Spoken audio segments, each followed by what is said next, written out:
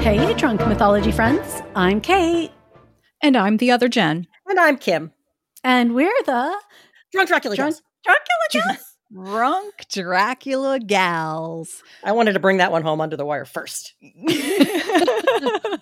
Okay, then. I right. kind of had Nina a feeling. Yeah, Yes. I had a feeling Kim was going to do something different. And I was like, let's wait and see. Pause for just a millisecond. And sure enough, she did. So, And you all just played to my insecurity. So that's why I squeaked. Yeah. And that's my excuse, and I'm sticking with it. So this is chapter 11, not bankruptcy, of Bram Stoker's Dracula. Celebrating the month of Drunk Dracula Gals, also called October. Also called Drunktober. Yeah. And if this is For those who celebrate. Yeah. If this is your first time joining us for Drunk Dracula Gals, stop. Go back to chapter 1. Start there so you know what the hell is going on. Not that we do. Right. What? Okay. If you're not going to do it, fine. Don't sue us if you're confused. I'm not even going to go over the public domain stuff again. If you need to know about that, you can go back to chapter 1 or all the way through chapter 10. Yeah, we're good. And frankly, at this point, anybody out there, you want to sponsor us? Let's do it. Yeah, bring it. All us. All right. Well, here we go. Back to England. Yay.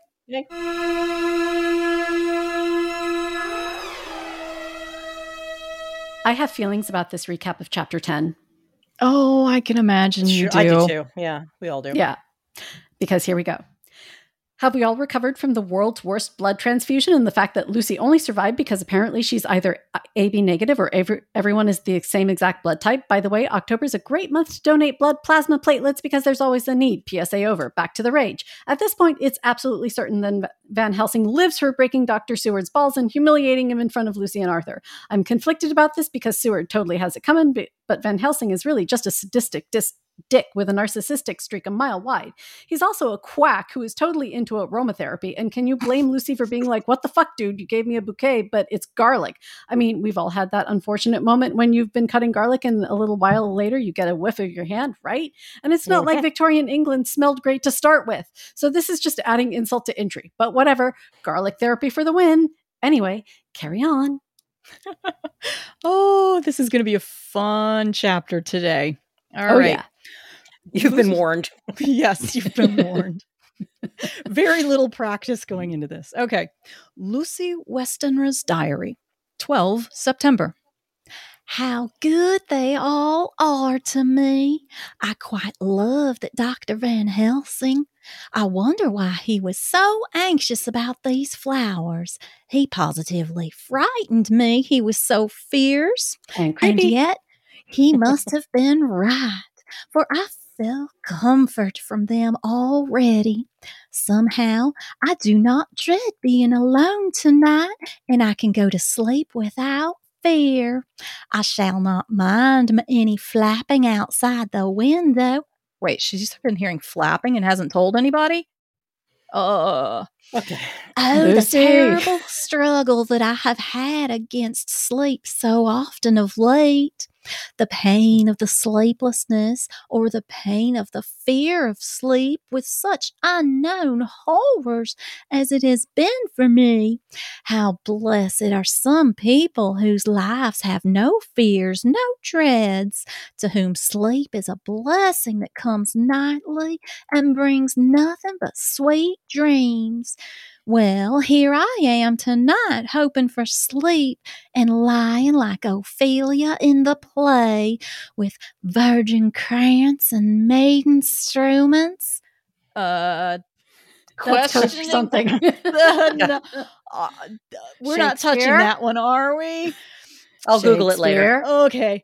I never liked garlic before, but tonight it is delightful. There is peace in its smell. I feel sleep coming already. Good night, everybody. Why is she Dr. saying Sue- everybody to her diary? Right? Like, is she thinking of publishing this? You know what? She probably is. Yeah. Probably. Yeah. Dr. Seward's diary. 13 September. Called at the Berkeley and found Van Helsing, as usual, up to time. The carriage ordered from the hotel was waiting. The professor took his bag, which he always brings with him. Let me all be put down exactly. Van Helsing arrived at Hillingham around 8 o'clock. It was a lovely morning. The bright sunshine and all the fresh feelings of early autumn seemed like the completion of nature's annual work. The leaves were turning to all kinds of beautiful colors, but had not yet begun to drop from the trees. When we entered, we met Mrs. Westenra coming out of the morning room. She's always an early riser, and apparently is still alive. She greeted us warmly and said, all right, I'm going to try not to copy Lucy here, Lucy's accent. Oh, the pressure. You will be glad to know that Lucy is better. No, it still sounds like Lucy. The dear child is still asleep. I looked into her room and saw her, but did not go in, lest I should disturb her. The professor smiled and looked quite jubilant. He rubbed his hands together and said, Aha! I thought I had diagnosed the case. My treatment is whacking. to which she answered, you must not take all the credit to yourself, Doctor. Lucy's state this morning is due in part to me. How do you mean, Mum? asked the professor. Well, I was anxious about the dear child in the night and went into her room. She was sleeping soundly, so soundly that even my coming did not wake her, but the room was awfully stuffy. There were a lot of those horrible, strong-smelling flowers about everywhere, and she had actually a bunch of them around her neck. I feared that the heavy odor would be too much for the dear child in her weak state. So I took them all away and opened a bit of the window to let in a little fresh air. You will be pleased with her, I am sure. I'm sure. Sacre bleu! Oh. Mon Dieu. She moved off into her... big noof. When the professor's done swearing, we'll continue. She moved off into her boudoir where she usually breakfasted early. As soon as she had spoken, I watched the professor's face and saw it turn ashen gray. He had been able to retain his self-command whilst the poor lady was present, for he knew her state and how a mischievous shock would be. He actually smiled on her as he held open the door for her to pass into the room. But the instant she had disappeared, he pulled me suddenly and forcibly into the dining room and closed the door. Then, for the first time in my life, I saw Van Helsing break down. He raised his hands over his head in a sort of mute despair, then beat his palms together in a helpless way. Finally, he sat down on a chair and, putting his hands before his face, began to sob, with loud, dry sobs that seemed to come from the very racking of his heart. Then he raised his arms again as though appealing to the whole universe. God, he said. What have we done? What has this poor thing done that we are so sore beset? Oh, is there fate amongst us still sent down from the pagan world of old that such things must be, and in such way?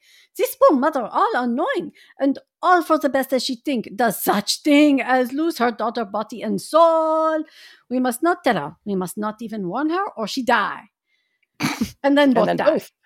Damn. Oh, how we are beset. How we how are all the powers of the devils against us? I'm Suddenly so he jumped to his feet, right? Suddenly he jumps to his feet. Come, he said. Come, we must see and act. Devils or no devils, or the devils at once, it matters not. We fight him all the same. He went to the hall door for his bag, and together we went up to Lucy's room. Now, they have not seen Lucy yet, so I'm hoping he's not just overreacting. Right? Once again, I drew up the blind while Van Helsing went towards the bed. This time he did not start as he looked on the poor face with the same awful waxy pallor as before. He wore a look of stern sadness and infinite pity. As I expected, he murmured with that hissing inspiration of his, which meant so much that we are now calling the Dion. Without a word, he went and locked the door and then began to set on the little table the instruments for yet another operation of transfusion of blood. I had long ago recognized the necessity and begun to take off my coat, but he stopped me with a warning hand. No, he said. Today, you must abide, I shall Woof, woof. provide. You are weakened already. He As just he wants his spoke- turn. Yeah, Right? well, right.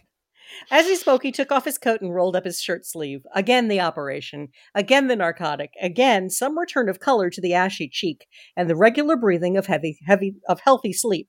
This time, I watched while Van Helsing recruited himself and rested. Presently, he took an opportunity of telling Mrs. Westenra that she must not remove anything from Lucy's room without consulting him. Whatever. The flowers were of medicinal value, and that the breathing of their odor was part of the system of cure. Then he took over the care of the case himself, saying he would watch this night and the next, and would send me word when to come. After another hour, Lucy waked from her sleep, fresh and bright, and seemingly not much the worse for her terrible ordeal. What does it all mean? I'm beginning to wonder if my long habit of life among the insane is beginning to tell upon my own brain.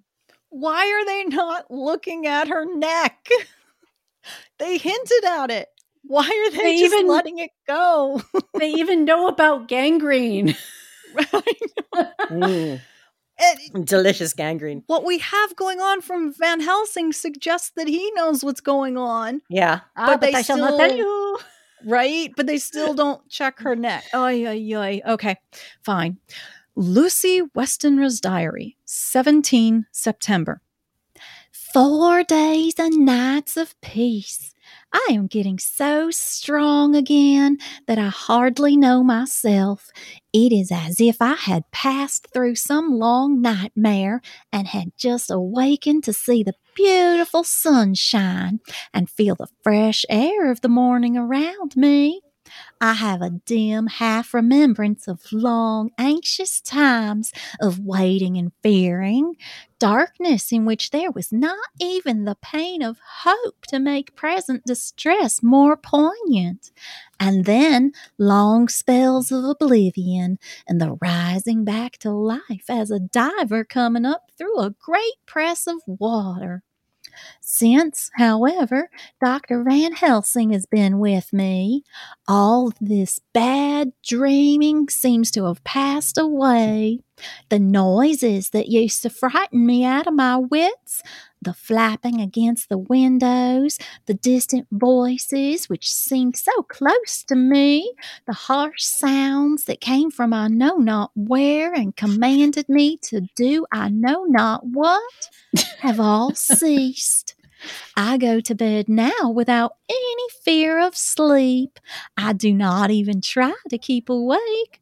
I have grown quite fond of the garlic, and a box full arrives for me every day from Haarlem.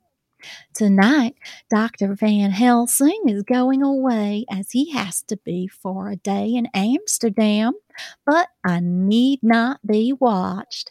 I am Oh, well jeez. enough to be left alone. Famous last words. Ah. Thank God for Mother's sake and dear Arthur's, and for all our friends who have been so kind.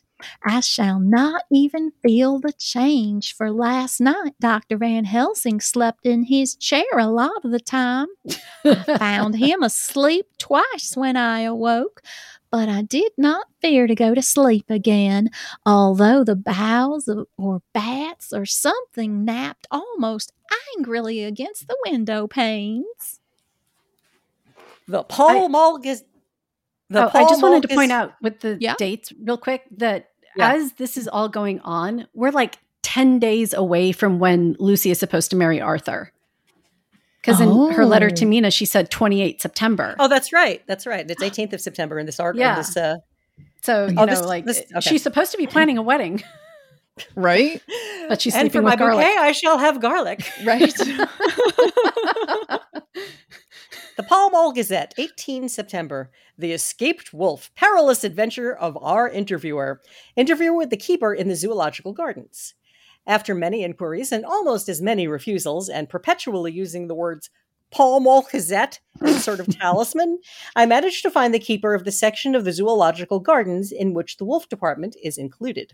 Thomas Builder lives in one of the cottages in the enclosure behind the elephant house, and he was just sitting down to his tea when I found him. Thomas and his wife are hospitable folk, elderly and without children, and if the specimen I enjoyed of their hospitality be of the average kind, their lives must be pretty comfortable. The keeper would not enter on what he called business until the supper was over, and we were all satisfied. Then, when the table was cleared and he had lit his pipe, he said, "Good luck, Jen." Now, sir, you can go on and ask me what you want. You'll excuse me refusing to talk of professional subjects afore meals. I gives the wolves and the jackals and the hyenas in all our section their tea afore I begins to ask them questions. How do you... I think that's kind of funny. This Literally is kind of funny. How do you mean, ask them questions, I queried, wishing to get him into a talkative humor. Hitting them over the head with a pole is one way. Scratching of their hairs is another. When gents as is flush wants a bit of a show off to their gals, I don't so much mind the fuss, the hitting with a pole afore I chunks in their dinner, but I waits till they've had their sherry and coffee, so to speak, afore I tries on with the ear scratching, mind you. He added philosophically. There's a deal of the same nature in us as in them there animals. Here's you a-comin' and arskin' of me questions about my business, and I that grumpy like that only for your bloomin' arf-quid I'd a seen you blows fust 'fore I'd answer. I have no clue what the hell is this. Paid for the interview. Not even when you asked me sarcastic like if I'd like you to ask the superintendent if you might ask me questions. Basically, he's like calling bullshit on asking somebody else to ask him questions. Anyway, without offense, did I tell you to go to hell? You did. And when you said you'd report me for using of obscene language, that was hitting me over the head. But the arst quid made that all right. I weren't going to fight, so I waited for the food and did with my old as the wolves and lions and tigers does. But Lord love your art, now that the old woman has struck a chunk of her tea cake in me and rinsed me out with her bloomin' old teapot. And I've lit up. You may scratch my ears for all you're worth and won't get even a growl out of me. Drive along with your questions. I know what you're coming at, that or escaped wolf. Exactly. I wanted you to give me your view of it. Just tell me how it happened, and when I know I've got the facts, I'll get you to say what you consider was the cause of it and how you think the whole affair will end. All right, Governor. This here is about the old story. There here wolf, what we call Berserker, was one of 3 grey ones that came from Norway to Jamrocks, which we bought off him 4 years ago. He was a nice, well-behaved wolf that never gave no trouble to talk of. I'm more surprised at him for wanting to get out nor any other animal in the place. But there, you can't trust wolves no more, women. Oh, don't you mind him, sir? Broke in Mrs. Tom with a cheery laugh. He's got minding the animal so long that blessed if he ain't like an old wolf himself. But there ain't no harm in him. You see, that's the accent I wish I could do, but I can't do that one. I can't do it for very long. Like, that's the limit. Well, sir, it was about 2 hours after feeding yesterday when I first heard my disturbance. I was making up a litter in the monkey house for a young puma which is ill, but when I heard the yelping and howling, I came straight away. But there was Berserker tearing like a mad thing at the bars as if he wanted to get out. There wasn't much people about that day, and close at hand was only one man, a tall, thin chap with a hook nose and a pointed beard, with a few white hairs running through it. He had a hard, cold look and red eyes, and I took a sort of mislike to him, for it seemed as if it was him that was irritated at. He had white kid gloves on his hands, and he pointed out the animals to me and says, Keeper, these wolves seem upset at something. Maybe it's you, says I. I did not like the airs as he gave himself. He didn't get angry as I hoped he would, but he smiled a kind of insolent smile with a mouth full of white, sharp teeth. Oh, no. They wouldn't like me. He says. Oh, yes, they would, says I, imitating of him. They always likes a bone or two to clean their teeth on about tea time, which you has a bag full. Well, it was a odd thing, but when the animals see us a talking, they lay down, and when I went over to Berserker, he let me stroke his ears, same as ever. That there man came over and blessed, but if he didn't put his hand and stroke the old wolf's ears too. Take care, says I. Berserker is quick, Never mind. he says. I'm used to 'em. Are you in the business yourself? I says, taking off my hat for a man what trades in wolves and Etc. etc. is a good friend to keepers, No, he says. not exactly in the business, but I have made pets of several. And with that, he lifts his hat as polite as a lord and walks away. Old Berserker kept looking after him till he was out of sight, and then went and lay down in a corner and wouldn't come out the whole evening. Well, last night, so soon as the moon was up, the wolves here all began a howling. There wa'n't nothing for them to howl at. There wa'n't no one near, except someone that was evidently a calling a dog somewheres out back of the gardens in the park road. Once or twice I went out to see that all was right, and it was, and then the howling stopped. Just before 12 o'clock, I just looked around for turning in, and bust me, but when I came opposite the old Berserker's cage, I see the rails broken and twisted about, and the cage empty. And that's all I know for certain. Did anyone else see anything? One of our She's gardeners gone. was a One of our gardeners was a coming home about that time from the armory when he sees a big gray dog coming out through the garden edges. At least so he says, but I don't give much for it myself, or if he did, he never said a word about it to his missus when he got home, and it was only after the escape of the wolf was made known, and we had been up all night hunting of the park for Berserker that he remembered seeing anything. My own belief was that the armory had got into his head. Now, Mr. Builder, can you account in any way for the escape of the wolf? Well, sir, He said with a suspicious sort of modesty. I think I can, but I don't know as how you'd be satisfied with the theory. Certainly I shall. If a man like you, who knows the animals from experience, can't hazard a good guess at any rate, who's even to try?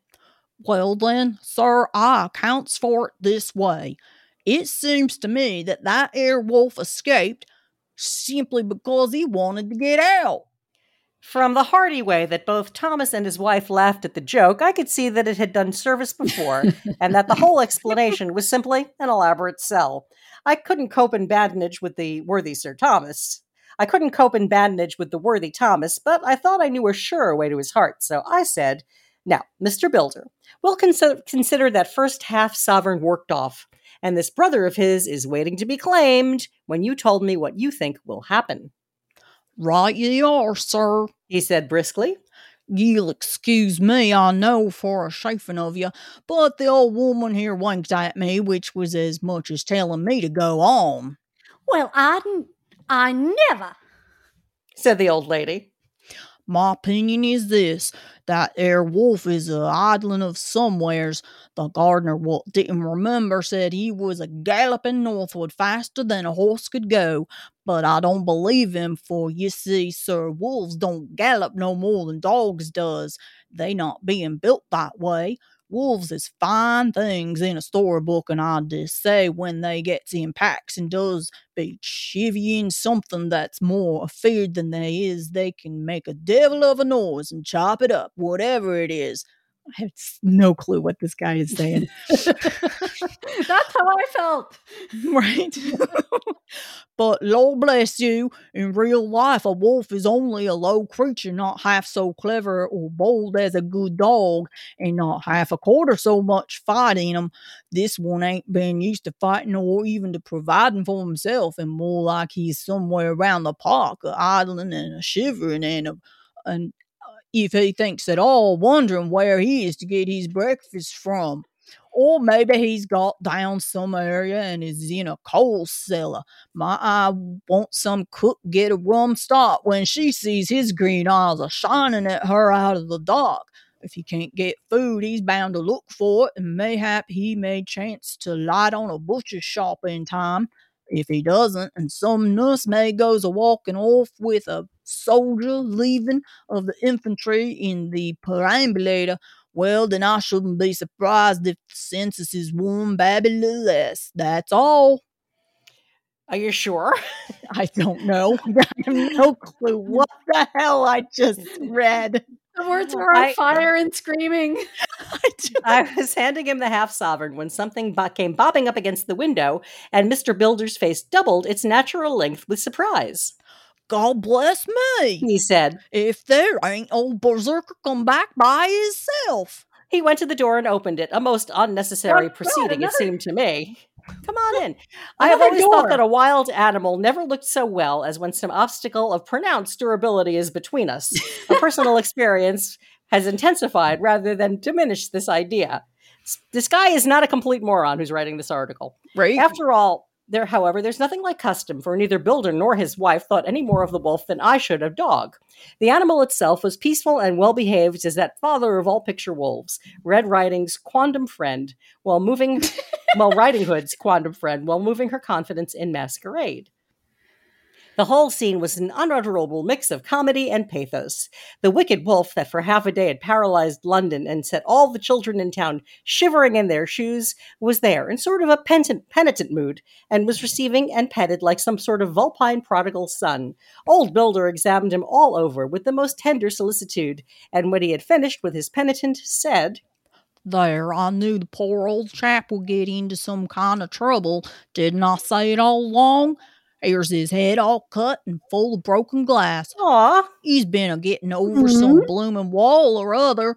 It's a shame that people are allowed to top their walls with broken bottles. This here's what comes of it. Come along, Berserker." Poor baby. Victorian London, are you okay? Broken bottles? On the walls?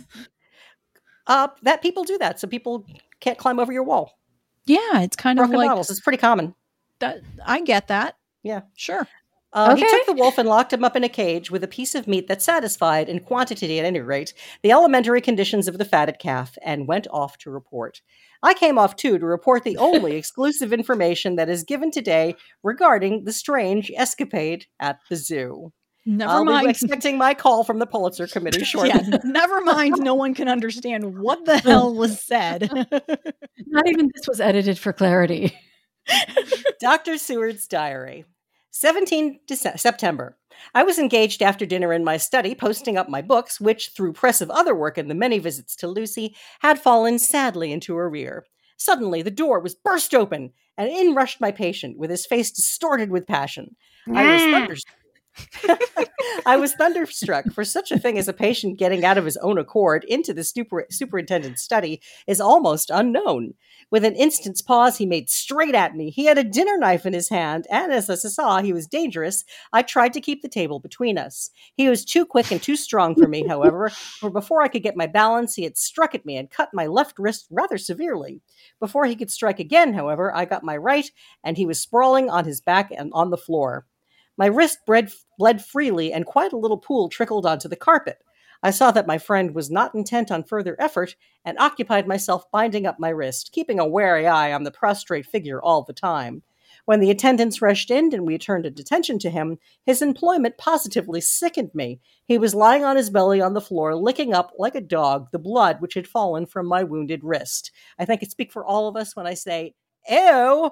He was easily secured, and to my surprise, went with the attendants quite placidly, simply repeating over and over again, "The blood is life! The blood is life!" I cannot afford to lose blood just at the present. I've lost too much of late for my physical good.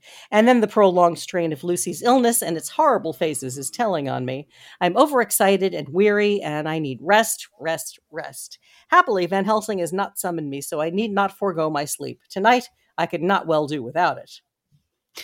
Telegram, Van Helsing, Antwerp, to Seward, Carfax. Sent to Carfax, Sussex, as no county given. Delivered late by 22 hours. Oops. We need those details?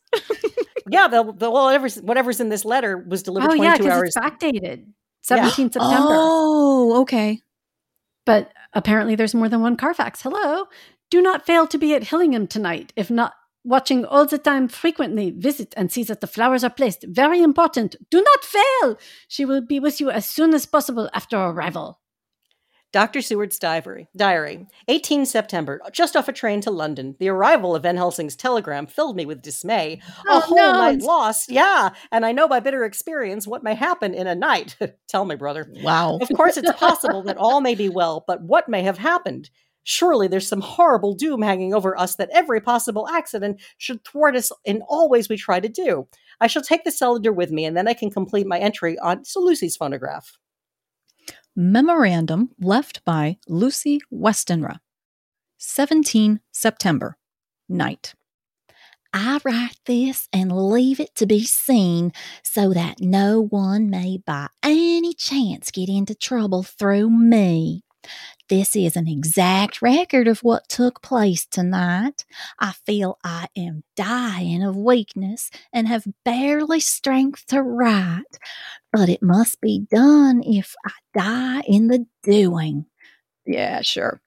I went to bed as usual, taking care that the flowers were placed as Dr. Van Helsing directed, and soon fell asleep. I was wakened by that flapping at the window, which had begun after that sleepwalking on the cliff at Whitby when Mina saved me, and which now I know so well. I was not afraid, but I did wish that Dr. Seward was in the next room, as Dr. Van Helsing said he would be, so that I might have called him. I tried to go to sleep, but could not. Then there came to me the old fear of sleep, and I determined to keep awake. Perversely, sleep would try to come then when I did not want it. So, as I feared to be alone, I opened my door and called out, "Is there anybody there?" There was no answer. I was afraid to wake Mother, and so closed my door again.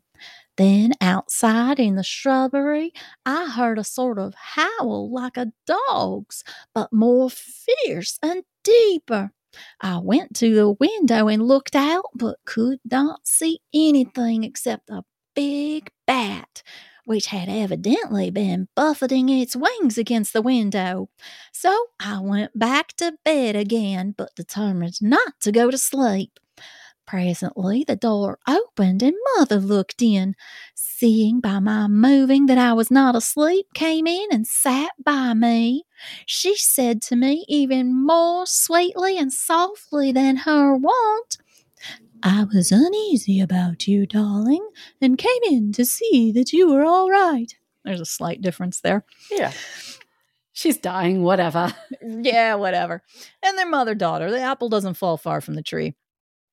I feared she might catch cold sitting there, and asked her to come in and sleep with me. So she came into bed and lay down beside me. She did not take off her dressing gown, for she said she would only stay a while and then go back to her own bed. As she lay there in my arms and I in hers, the flapping and buffeting came through the window again.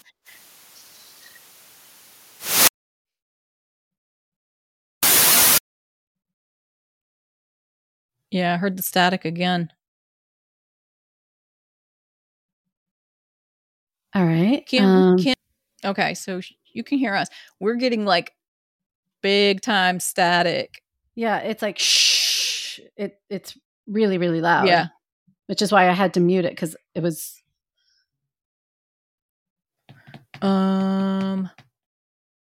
Yeah, try going out and back in and check, the typical IT questions. Make sure your cables are snug.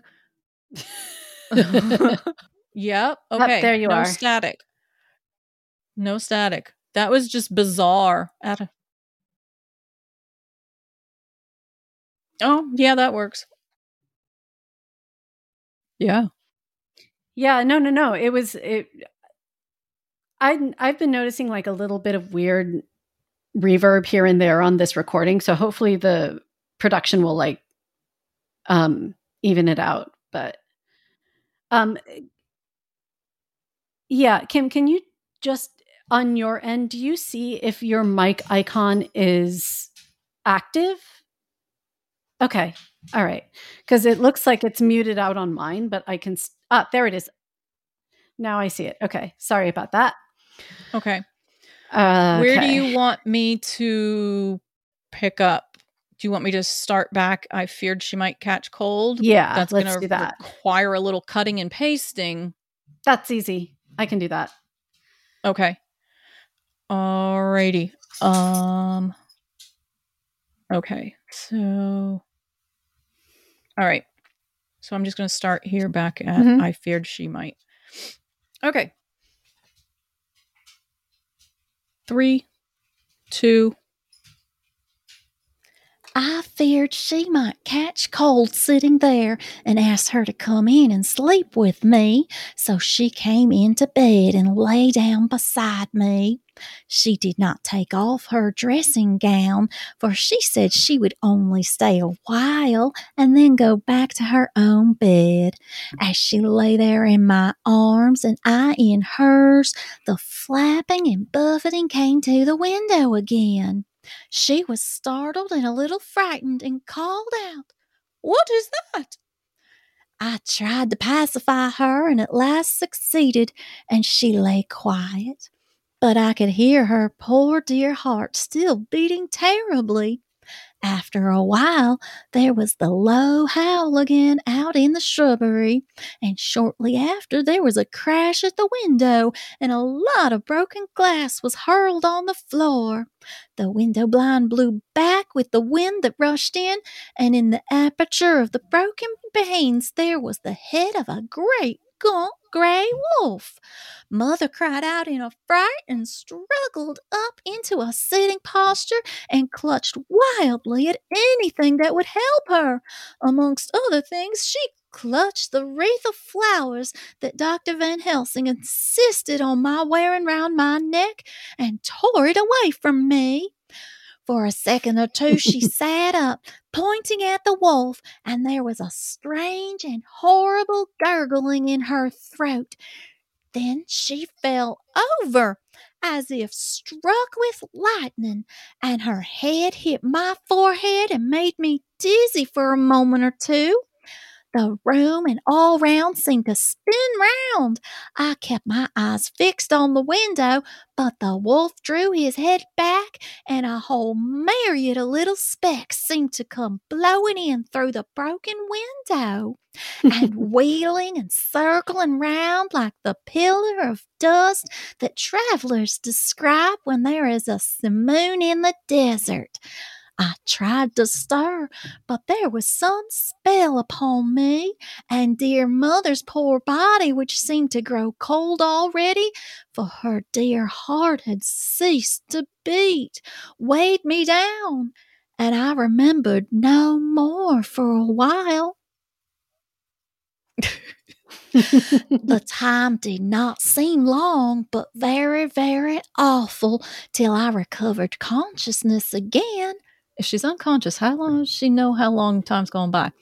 It's a long time or short time. It's a long time or short time. Somewhere near, a passing bell was tolling.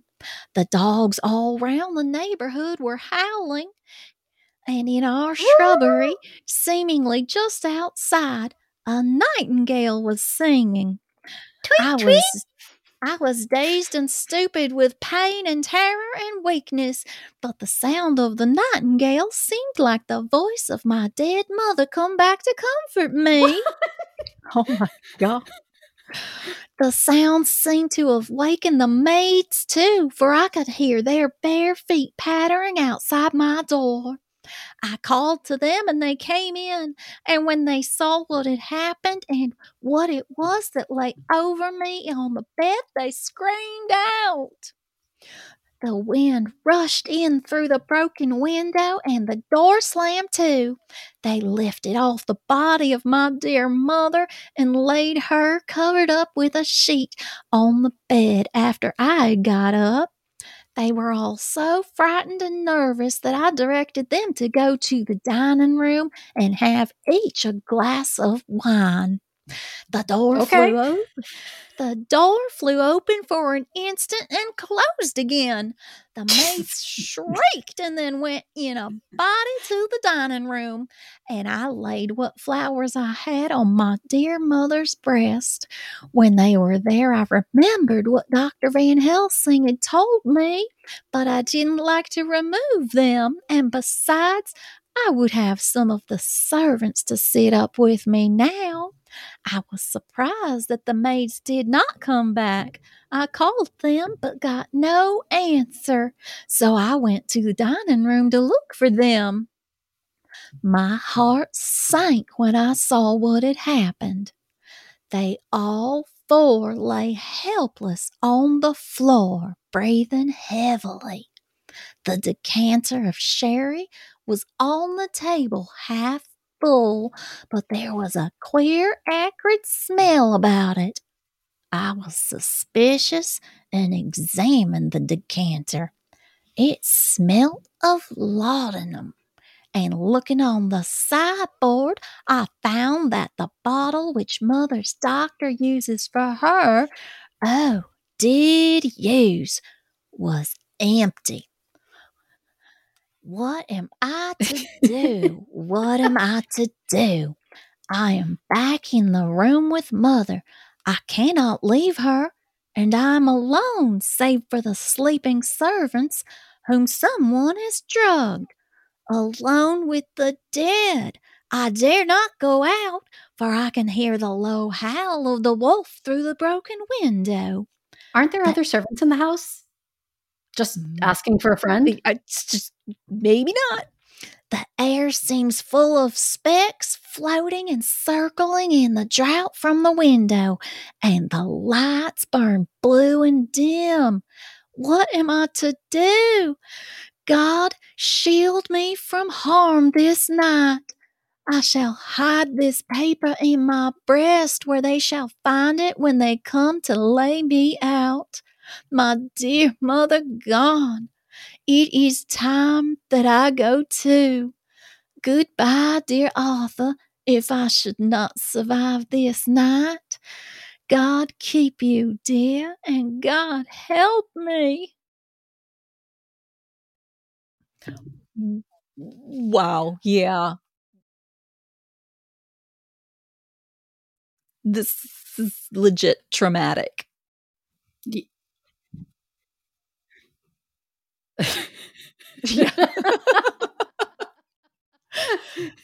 There's always a silver lining to every cloud. Oh, yeah. All right. Yeah. This is quite a cliffhanger. What can you tell us, Kate? Well, tomorrow we see a character we don't give a shit about dies, Mina gloats, Renfield chokes, and we find out Van Helsing is really, really into blood play. Oh, and Lucy goes Full Metal Shakespeare. Oh, okay. Wow. Yeah. This is going to be good. Oh. Oh, okay.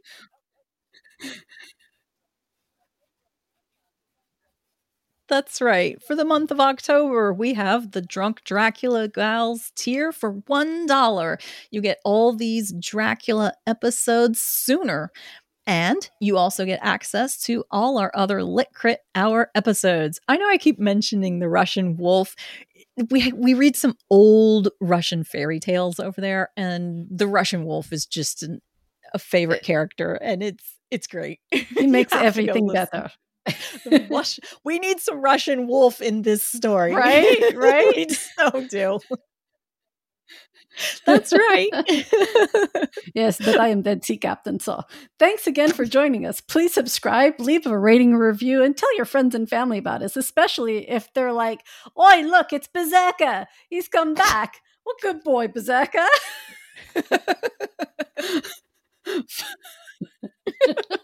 Finally, always remember, if the undead can behave badly, then so can you.